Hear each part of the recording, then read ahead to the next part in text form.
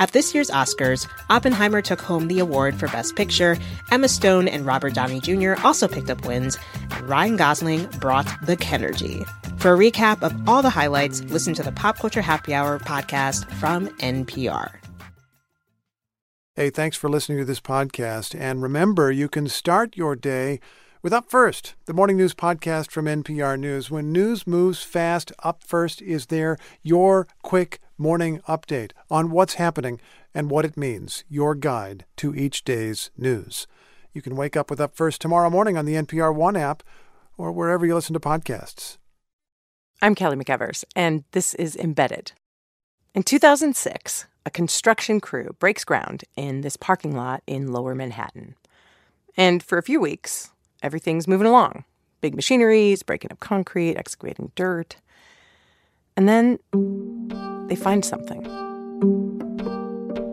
Construction stops, and a guy named David Pultz is called to the site. I see this big open space at the corner of Spring and Varick Street. It's just a lot of dirt, some backhoes. And then I saw this long white tent. Pultz says it was a sunny day outside, but then he walks into this dark tent. It seemed like I had gone into this tent and it was a different world. Workers everywhere, things poking out of the ground. Bricks, Pultz says. And bones. Human bones. To one side, there was a whole skeletal remain sort of half submerged in the dirt. And to the other side, piles of bones. What they call disarticulated remains. They were just, femurs and, all kinds of things. An archaeologist walks up to Pultz. And he showed me this oval-shaped piece of metal. And he said, this is a coffin plate. And he tried to brush it off a little bit. And he says, there's someone's name here and the date of the birth and death. Before this site was a parking lot, it was the Spring Street Presbyterian Church. It opened in the early 1800s. At the time of this excavation, David Pultz was an archivist for the church, and these bones were from the church's burial vaults. Spring Street was an abolitionist church, which meant African Americans were allowed to attend, and that some African Americans might have been buried there. Pultz says this made the developers of the new project nervous that construction would be delayed. The discovery of an African burial ground in Manhattan completely upended another project years before. So the developers tell the church they will release custody of the bones so the church can do DNA testing. And the developers will pay to rebury the bones somewhere else. But they don't actually make good on that promise for years. They delay and delay and delay. And the only thing I can infer from that is they were trying to avoid any kind of information getting out that would cause a controversy or lawsuits or any kind of problems for them. The developers eventually do what they said they were going to do. For their part, they say they did everything by the book. But it is not until 2014, 7 years after these bones were discovered, that they are finally reburied in Greenwood Cemetery in Brooklyn. With the troubles of this world. David Pultz gives the eulogy. Today we gather to memorialize some 190 people. Benjamin N. Abel, Rudolphus Bogert. He talks about how the church was targeted by pro-slavery rioters in 1834. The people of Spring Street helped fight the battle against injustice in their day. Now they are rested where they rightly belong. So after years of wrangling, the people from the Spring Street Church burial vaults finally get the ceremony David Pultz says they deserve. And while all this was happening, the developers of that lot, they get what they wanted too. They get a big new 46-story building. And they call it Trump SoHo.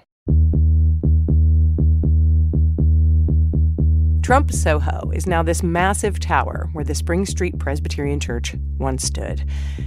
And it has been in the news since almost its very beginning.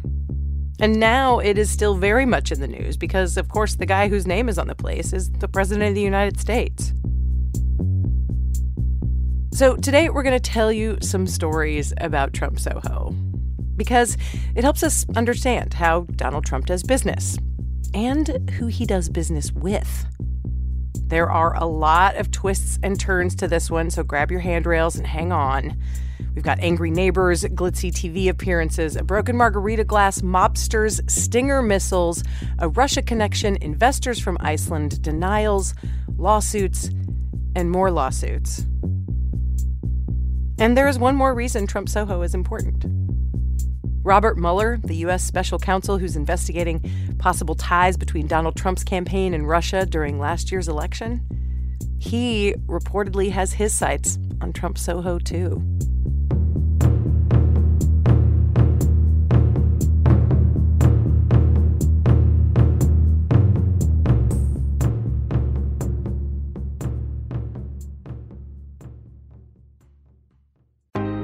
On the Code Switch podcast, conversations about race don't start and stop with the news cycle. We know that race is always relevant, and we have new topics, new voices, and new stories for you every single week.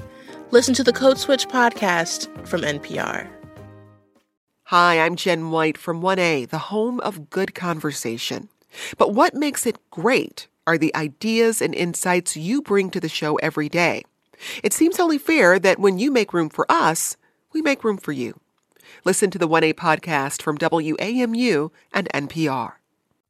All right, so the two NPR reporters who did the story are Alina Selyuk. Hello, hello, hello. And Jim Zarroli. Hello, hello. So we're talking about... And Jim and I started with the neighborhood in New York City where Trump Soho was built. Turns out it's not actually in Soho.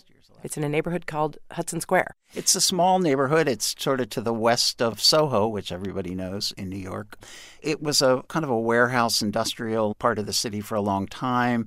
In recent years, it's sort of been discovered by developers, as a lot of the parts of the city have been. Right. And we went there recently, right? We went there with a guy named... Testing. Andrew Berman, is that right? Yes. And talk about him a little bit. Who's he? He's a preservationist. He's the executive director of the Greenwich Village Society for Historic Preservation. He's somebody who loves old buildings and trying to preserve parts of the city. And you can really see the layers of history in the buildings. Some of these are houses that date to the early 19th century. And I think it's one of the areas of New York that kind of still... Like, if you look down this street, what you see here is almost identical to what you would have seen 100 years ago on a sort of lower Manhattan immigrant neighborhood street. Right, just these brick, 4 or 5 story buildings with the fire escapes and the big old windows. For a long time, Andrew Berman says Hudson Square was one of those New York areas that really felt like a neighborhood. Then came 2006. And now, America's boss, Donald Trump. And this announcement by Donald Trump on his reality TV show, The Apprentice. The other project is in New York City's trendiest neighborhood, SoHo. Here it is. Located in the center of Manhattan's chic artist enclave, the Trump International Hotel and Tower in SoHo is the site of my latest development. This 50-story building will be the first condominium hotel in the city with world-class accommodation. The problem Berman and the other preservationists had with the plans for Trump Soho was that it was so tall. It's about 45 stories of gray glass. A big sort of shard. And the preservationists were also opposed to something else.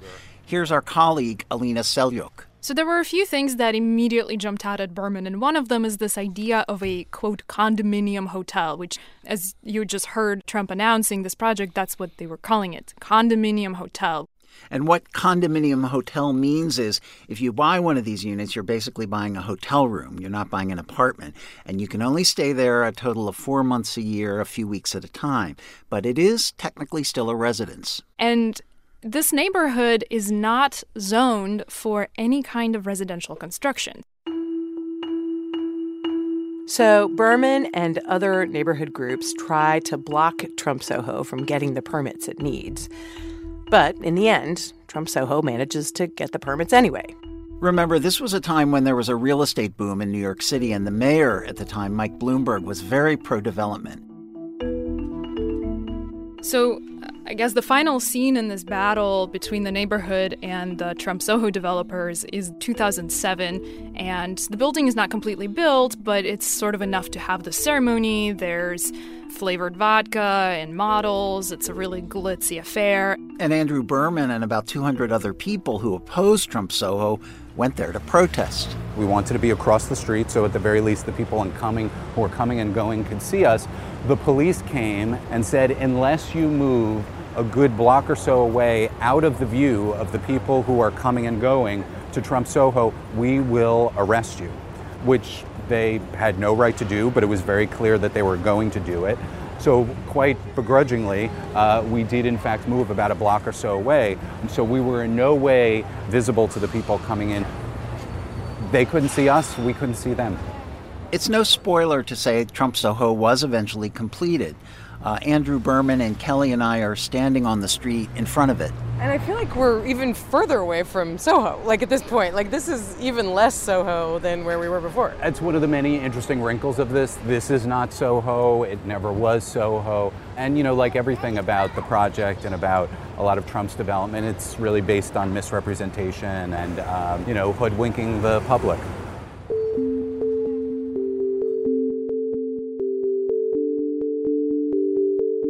So Trump Soho pretty easily wins the fight against the neighborhood groups. And there's another thing you should know about Trump Soho. It was a kind of coming out for Donald Trump Jr. and Ivanka Trump, who were both in their 20s at the time. They had both just started appearing on The Apprentice when Trump Soho was first launched, and they appeared in a lot of publicity for the project.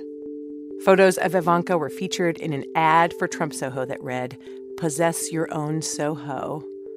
And there was this appearance. Welcome to Trump Soho. Ivanka Trump has replaced her high heels with construction boots. On Nightline. She's been able to practice those negotiating skills at the new Trump Soho, a hotel condominium in downtown New York City. It's got a very cool, young downtown sensibility.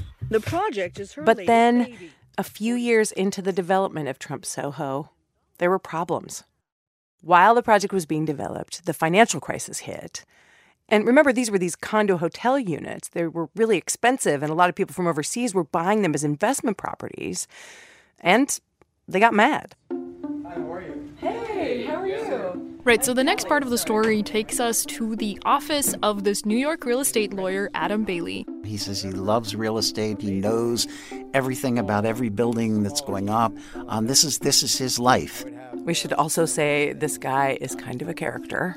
And he also says he really was a fan of Donald Trump. He said at a very young age he read The Art of the Deal. When I was 25 years old, one of the best books I ever read in real estate, and there are very few you could buy on real estate. In fact, I've written one because of that. National Association of Real Estate Editors, first-time author book of the year, which I can give you a copy. There's very few books on real estate that explains New York City real estate. The Art of the Deal by Donald Trump is one of them. It's a fantastic book. So around 2009 or so, Bailey says he starts getting a lot of calls and getting a lot of referrals of people who had bought into Trump Soho and wanted their money back. They all wanted to get out of their contracts. So Bailey decides to take the case of this group of 17 unhappy Trump Soho buyers. They all had something in common. They were taken for a ride. They were going to use these as investment properties, and the value that they thought it would be no longer had that value. And I would tell them, "Oh, so you just want your money back?" They said yes. And it wasn't just that these people thought their units in Trump Soho had lost value after the financial crisis. It's also, Bailey says, that they had been told by Donald Trump Jr. and by Ivanka Trump and others that this building was nearly sold out. And that's why buyers should get in on it. In June 2008, Reuters published a story citing Ivanka Trump, and she said that 60% of units had already been sold. And this was kind of following up of other representations in public that this building was half sold, it was mostly sold. So Bailey and his team started investigating to see if this is true. Somehow we got documents that showed the total sold. And those documents showed that only about 16, that's 1/6% of the units had been sold. And then the people that did my research here, they came in and said they committed fraud. I'm like, this is fraud. Done. So Bailey files a civil lawsuit claiming fraud. But when they looked at some of the evidence, they said they also believed that charges could be filed criminally, that there was a criminal case to be made, that this was a misrepresentation. So Bailey sends everything he has to the district attorney of Manhattan. They were very interested. They started working on it. But for months, Bailey says he does not hear back from the DA. And then his case does settle. In fact, Trump SoHo developers returned Bailey's clients' money 90 cents on the dollar, plus legal fees, which is basically what they wanted. But there's a catch. As part of that settlement, his clients have to agree not to cooperate with criminal prosecutors, which means the DA can't talk to them about the criminal case. And without any witnesses, the case is a lot weaker. The assistant DA who's been working the case calls Adam Bailey. And he starts screaming at me at the top of his lungs. And I never got my hearing back. I'm kidding. My hearing's fine. He could not believe that I would just drop it. I said, you haven't been around for months. I'm not here to do justice. I'm here to support a client. The assistant DA declined to be interviewed. The Trump Organization did not comment on this or anything else in this story. So one of the things about this project from the beginning was there were a lot of questions about who the developers were. And I talked to one building official who works for the city who said, we really looked forward to there being a criminal investigation. We look forward to this going to the DA's office because the DA has the power to subpoena people, to force them to testify. He has the power to subpoena records. And then all of a sudden, unexpectedly, the case was dropped, and they didn't know why, but they were really disappointed because they knew they weren't going to find out the answers to their questions. We should say right here that WNYC, ProPublica, and The New Yorker did manage to answer some questions about this criminal case. They found the DA's office did keep investigating it, even after Bailey's case settled and his clients agreed not to talk to prosecutors. And they found, according to multiple people who saw emails between Donald Trump Jr. and Ivanka Trump, that the two knew they were misrepresenting how much of the building had been sold. While this criminal case is being investigated, Donald Trump's personal lawyer contributes $25,000 to the DA. The Trump lawyer schedules a meeting with the DA gives the contribution back, the meeting goes forward, and then this criminal fraud case is dropped. The Trump lawyer donates more money to the DA later pledges to return those contributions too. This Trump lawyer, another lawyer for the Trump Organization, and the DA all have said the contributions had nothing to do with the case being dropped. Either way, this criminal case goes nowhere. Okay, so far, Trump's SoHo is a story about defeating angry neighbors and fraud allegations that are eventually settled or dropped. But still, like that city official told Jim, there are a lot of questions about the developers of Trump SoHo. Knowing about one of these developers tells us a lot about how Trump does business and who he does business with. And it's where we get into Robert Mueller territory. After the break. Support for this NPR podcast. Pop Culture Happy Hour from NPR is with you 4 days a week to talk about what we're watching, listening to, or just trying to figure out. What you might check out this weekend, what you checked out last weekend, it's all fair game for good conversation. For pop culture in high spirits, listen now to the Pop Culture Happy Hour podcast from NPR. There's a lot of stuff to watch out there. Pop Culture Happy Hour, a 4-day-a-week, 20-minute-a-day podcast, helps you pick out what's worthy of your next big binge. Whether it's a new show, a buzzy book, or a movie that we can't stop talking about, Pop Culture Happy Hour is here with a recommendation you'll want to snuggle up with, guaranteed.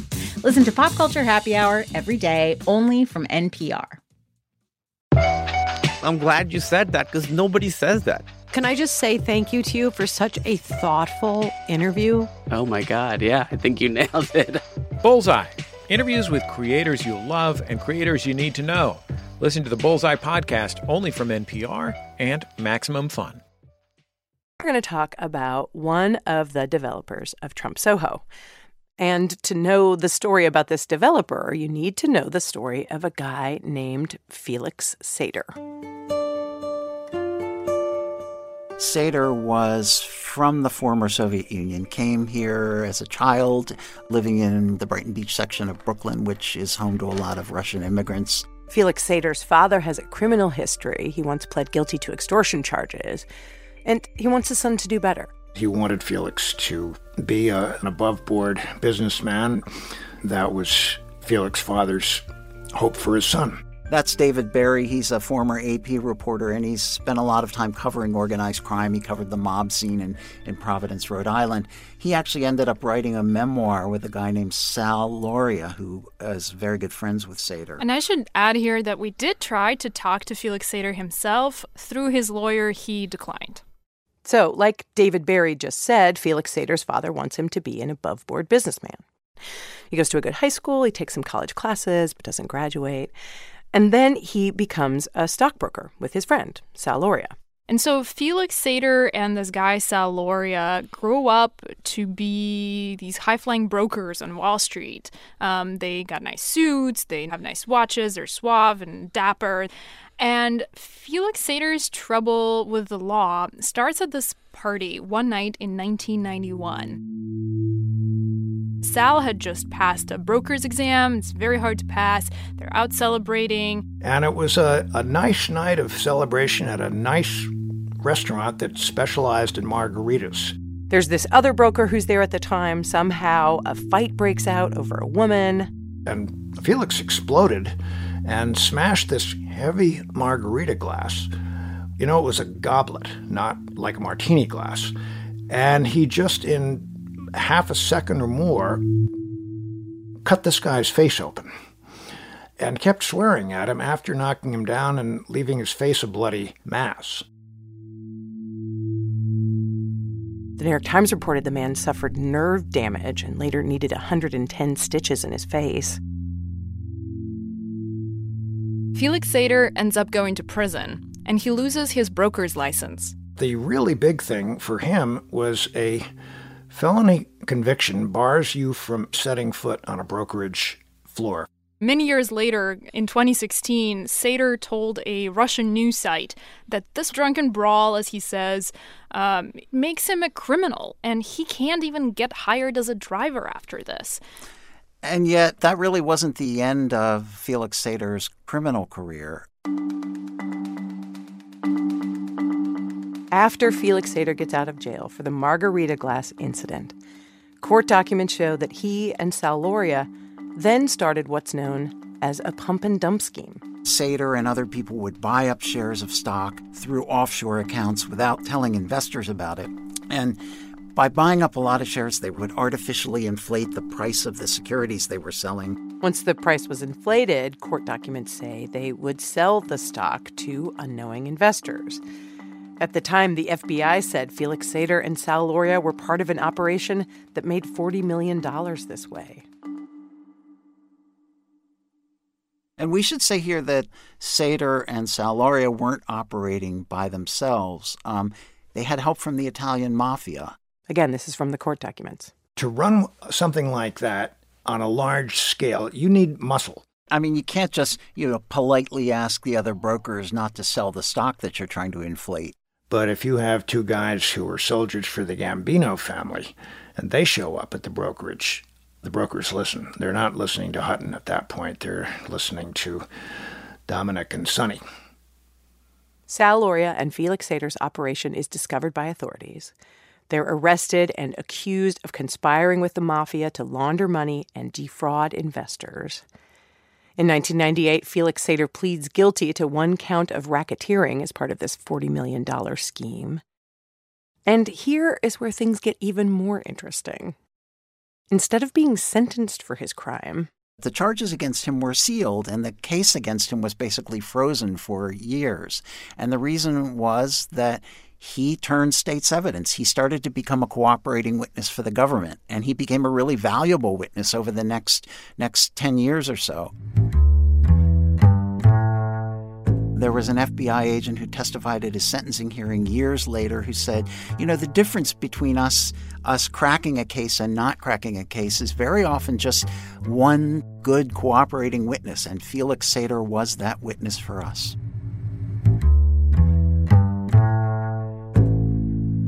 One thing Felix Sater reportedly helped the U.S. government do was to try to get Stinger missiles. These are these shoulder-fired surface-to-air missiles that have been used in Afghanistan off the black market.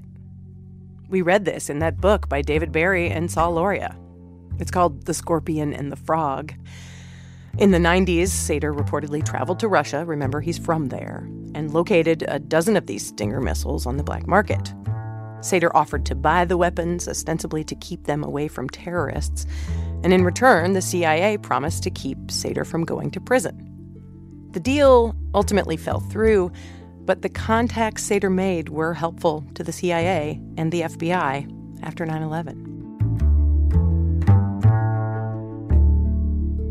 We should say here that Sal Lauria disputed the accuracy of The Scorpion and the Frog right before it came out in an effort to stop it from being published in the early 2000s. But since then, David Barry says Sal has told him the book is accurate after all, and Sal Lauria's name is still on the book. And this is where we now finally return to the story of Trump SoHo, because what happens after this is Felix Sater has gone through a stint in jail and then turned as an informant in order to avoid his sentencing for the pump and dump scheme. But then that second part becomes a secret. Like everything you just heard about Felix Sater's $40 million pump and dump scheme and his cooperation with the government goes into a vault. As Jim said, the file is sealed by the court for years. And Felix Sater reinvents himself. And the next thing that he moves on to is a new real estate investment company called the Bayrock Group. A new real estate company called the Bayrock Group, one of the developers who would later go on to build Trump SoHo.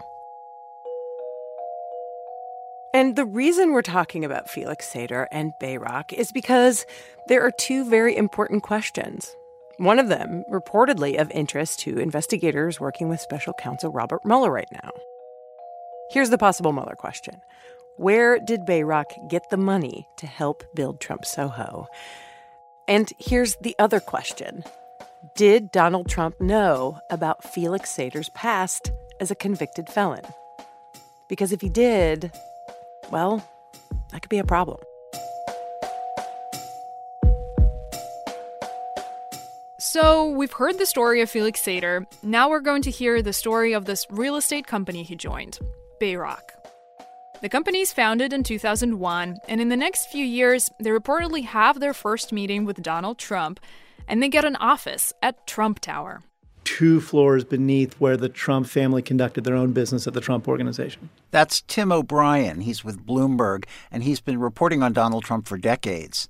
So at some point, Bayrock and the other developers come to Trump with this idea of building Trump SoHo. And the pitch is this. Let's build this 46-story condo hotel. You put your name on it, but you don't have to invest any of your money. We will raise the money.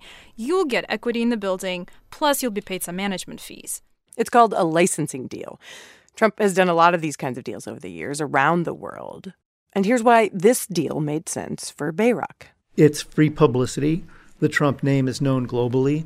For them, it amounted to hitching their wagon to a proven star, the star of The Apprentice, a well-known business name. And here's why that made sense for Trump. Remember, by this point, Trump's businesses have been through several bankruptcies, and Trump cannot get loans from major banks. From Trump's perspective, anybody who walked into Trump Tower and put a bag of money on his desk could do business with him. This conclusion is based on what Tim O'Brien's sources have told him. So this licensing deal is clearly a win-win for Trump and Bayrock. Then comes that TV announcement. Located in the center of Manhattan's chic artist enclave, the Trump International... Now, we do not know everything about where Bayrock and the other developers of Trump SoHo got their money. But there is one guy who claims he has an inside view of Bayrock. He worked there. His name is Jody Criss. And one of the few reporters who has interviewed Jody Criss on the record is Tim O'Brien. Well, Jody Criss grew up in Miami. He was a very good student. He went to Wharton. He excelled in mathematics and finance. And he wanted to be a New York City real estate investor. So at one point, he meets Felix Sater. And Felix called him up and said, you should come and join us at Bayrock. We've got a lot of money. We've got some big developments in the pipeline. And ultimately, they said, you'll get a chance to work with Donald Trump. So Jody Kriss goes to work at Bayrock. And in fairly short order, he starts to realize that he's in the middle of what he would describe as a car crash. It's poorly managed. There's a lot of money flowing through it, but he doesn't know where the money's coming from. Jody Kriss later filed a lawsuit against Bayrock, which lays out all these allegations.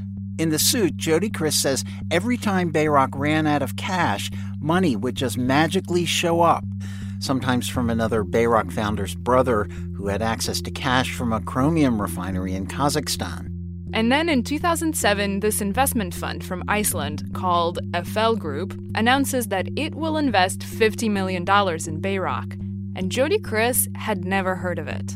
He inquired of his partners, well, who is the FL Group and why are we doing business with them? And in fact, we have better offers, or at least comparable offers, from other investors. So why are we going with this bank? And Kriss was told, he says, that we have to go with the FL Group because it's closer to Putin. Vladimir Putin, the president of Russia. Jody Kriss told Tim O'Brien he thought it was a joke when they said Putin's name, that he didn't know how to make sense of it all. The Kremlin has denied any connection to the FL Group, and we should be clear here. Taking money from Russian people isn't a crime. But what Jody Kriss alleges in this lawsuit is that Bayrock was basically a money laundering operation. In other words, his suit says it was taking dirty money from Kazakhstan and Iceland and hiding it in what looked like a legitimate business, Bayrock, which built Trump SoHo. In the lawsuit, Jody Kriss says there's no evidence that Donald Trump took any part in or knew of Bayrock's racketeering schemes. Either way, Bayrock has denied the allegation. So back to Jody Kriss and this $50 million investment from FL Group to Bayrock. Jody Kriss was frustrated. He was a partner, but he wasn't getting his share. He went back to his partners and said, look, you owe me more money than you've paid out. The FL Group just put $50 million into our company. I think based on that deal and others, I'm owed at least several $1 million. And this is where Jody Kriss says things get ugly. And according to Kriss, they said, not only are we not going to pay you that, but if you push the matter, physical harm will come to you. Here's what the lawsuit actually says. Sater made him an offer he couldn't refuse. Either take $500,000, keep quiet, and leave all the rest of his money behind, or make trouble and be killed. Jody Kriss would not talk to us on the record. Bayrock said it can't comment on ongoing litigation. And Felix Sater's lawyer told us Jody Kriss's lawsuit is extortionate litigation. Either way, there's one more important thing to know about Jody Kriss's lawsuit against Bayrock. The legal proceedings start dredging up Felix Sater's criminal past. Specifically, the pump and dump scheme that was kept secret once he started cooperating with the feds. And this is something Jody Kriss in his lawsuit says was a very big concern inside Bayrock. He says the firm did what it could to sort of hide the fact from investors, from securities officials, and they were worried about it all the time. Which gets us to the final question. Did Donald Trump know about Felix Sater's conviction in the pump and dump scheme and his connection with the mob in that case? Because if he did, at the least he did something unethical. And at the most, it's possible he broke the law.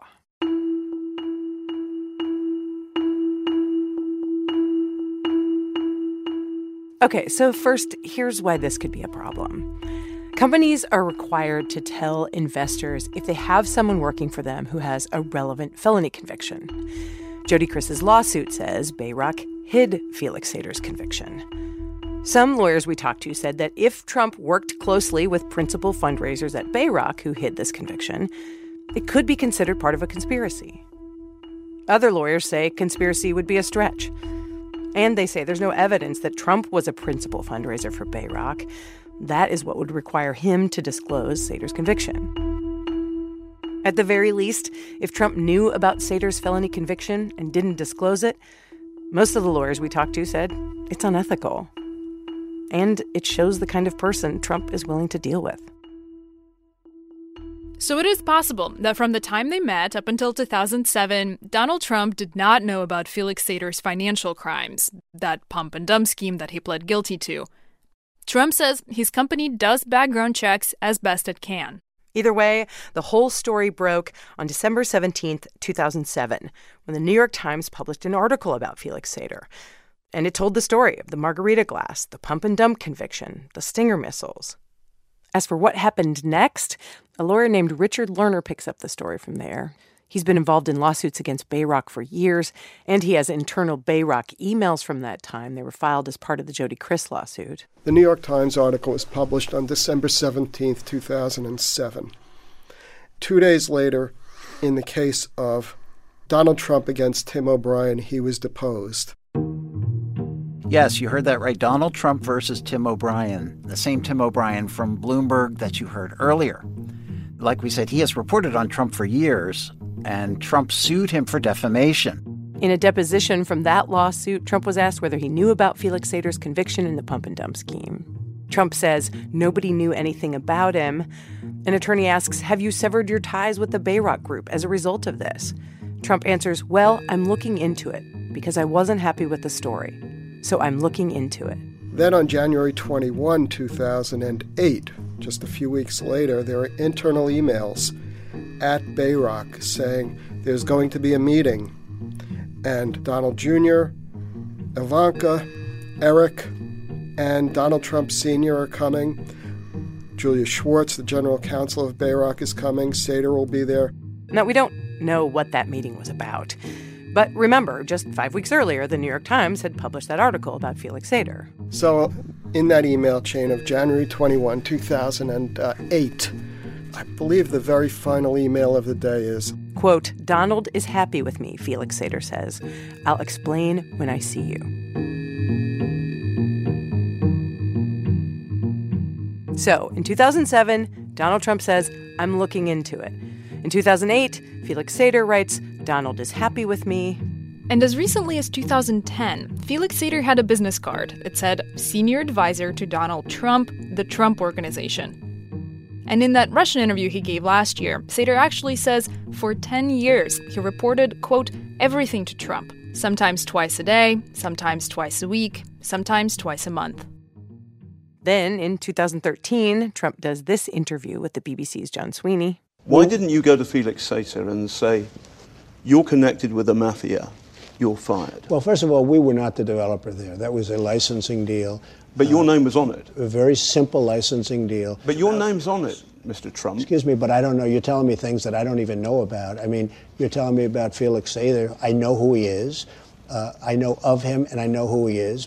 You stayed in bed, if I may say so, with Felix Sater, and he was connected with the mafia. Again, John, maybe you're thick, but when you have a signed contract, you can't, in this country, just break it. Sometimes we'll sign a deal, and the partner isn't as good as we'd like, but that does happen. We should say contracts can be broken or renegotiated. And then Trump just ends the interview. And by the way, John, I hate to do this, but I do have that big group of people waiting, so I have to Okay, leave. now hold on. One last question, please, sir. I have to leave. Thank you. Okay, all right then. Sir, let me shake your hand.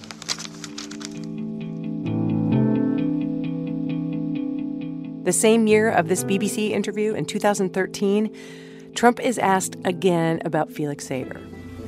In another deposition, this one related to a Bayrock property in Florida. So help you God? I do. Here's a recording of some of that. I don't think he was connected to the mafia. He got into a barroom fight, and in fact, he was supposedly very close to the government of the United States as a witness or something. He got into trouble because he got into a barroom fight, which a lot of people do. I don't, because I don't drink. But, you know, again, I don't know him very well, but I don't think he was connected to the mafia. About how many times have you conversed with Mr. Sater? Over the years? Over the years, if you could estimate. Not many. Not many. If he were sitting in the room right now, I really wouldn't know what he looked like. Okay. So when you say not many, I mean, is that, can you count that on one hand? No, I wouldn't know what to say about that, because I don't know, he would call, I think he dealt mostly with my company, not with me. This is how licensing deals work, right? I just had my name on the thing. I wasn't involved in the day-to-day. Jody Kriss told Tim O'Brien Trump was involved in the day-to-day. That even if Donald Jr. shook your hand on a deal, he might come back downstairs to renegotiate if his father told him to.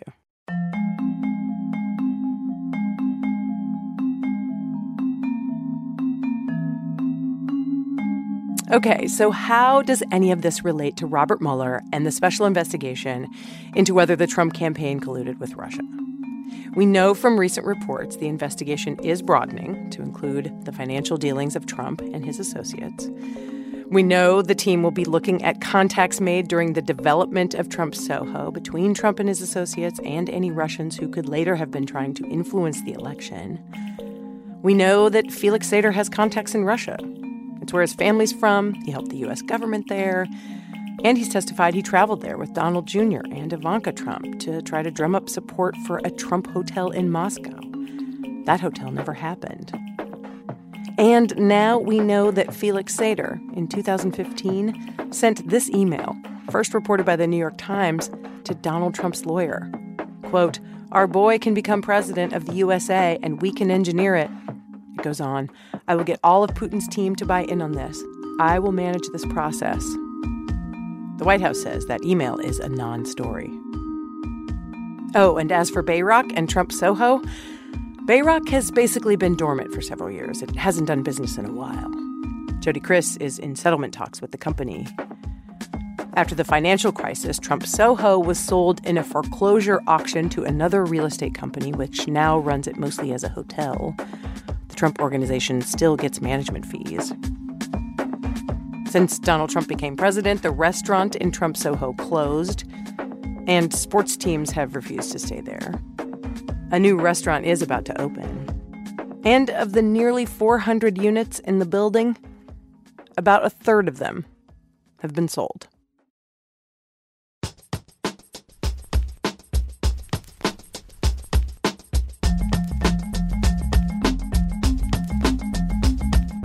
This episode was reported by Alina Selyuk and Jim Zaroli and produced by Chris Benderev and Tom Dreisbach.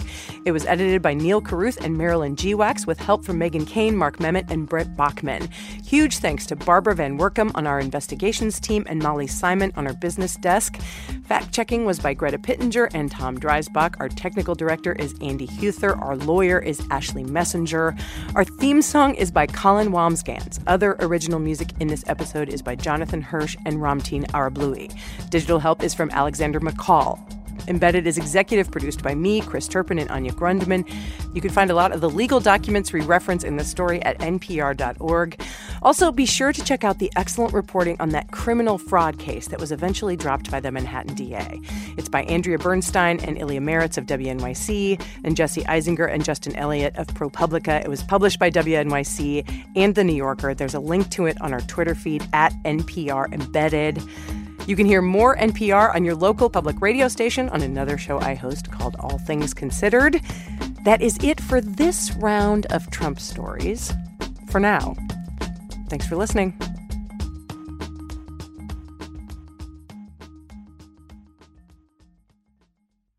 Want all of NPR without relying on your radio? Visit npr.org to be connected to your local station wherever you are and wherever the news takes you. Get your vital mix of rigorously reported local and national stories, all live, free, and at your fingertips at npr.org. On the StoryCorps podcast, we believe a lot of the most interesting stories are right there in front of us, waiting to be told. So every week, we share a candid, unscripted conversation between two people around the themes of love, loss, family, and friendship. These aren't experts or celebrities, just everyday people like you and me. Listen now to the StoryCorps podcast from NPR. Every afternoon, Here and Now Anytime has a little news, a little something you weren't expecting, and always a fresh perspective on stories that make you think, all in about 30 minutes. Need a solution to the burnout, the bombast, the bloviating of other news? That's Here and Now Anytime, a podcast from NPR and WBUR.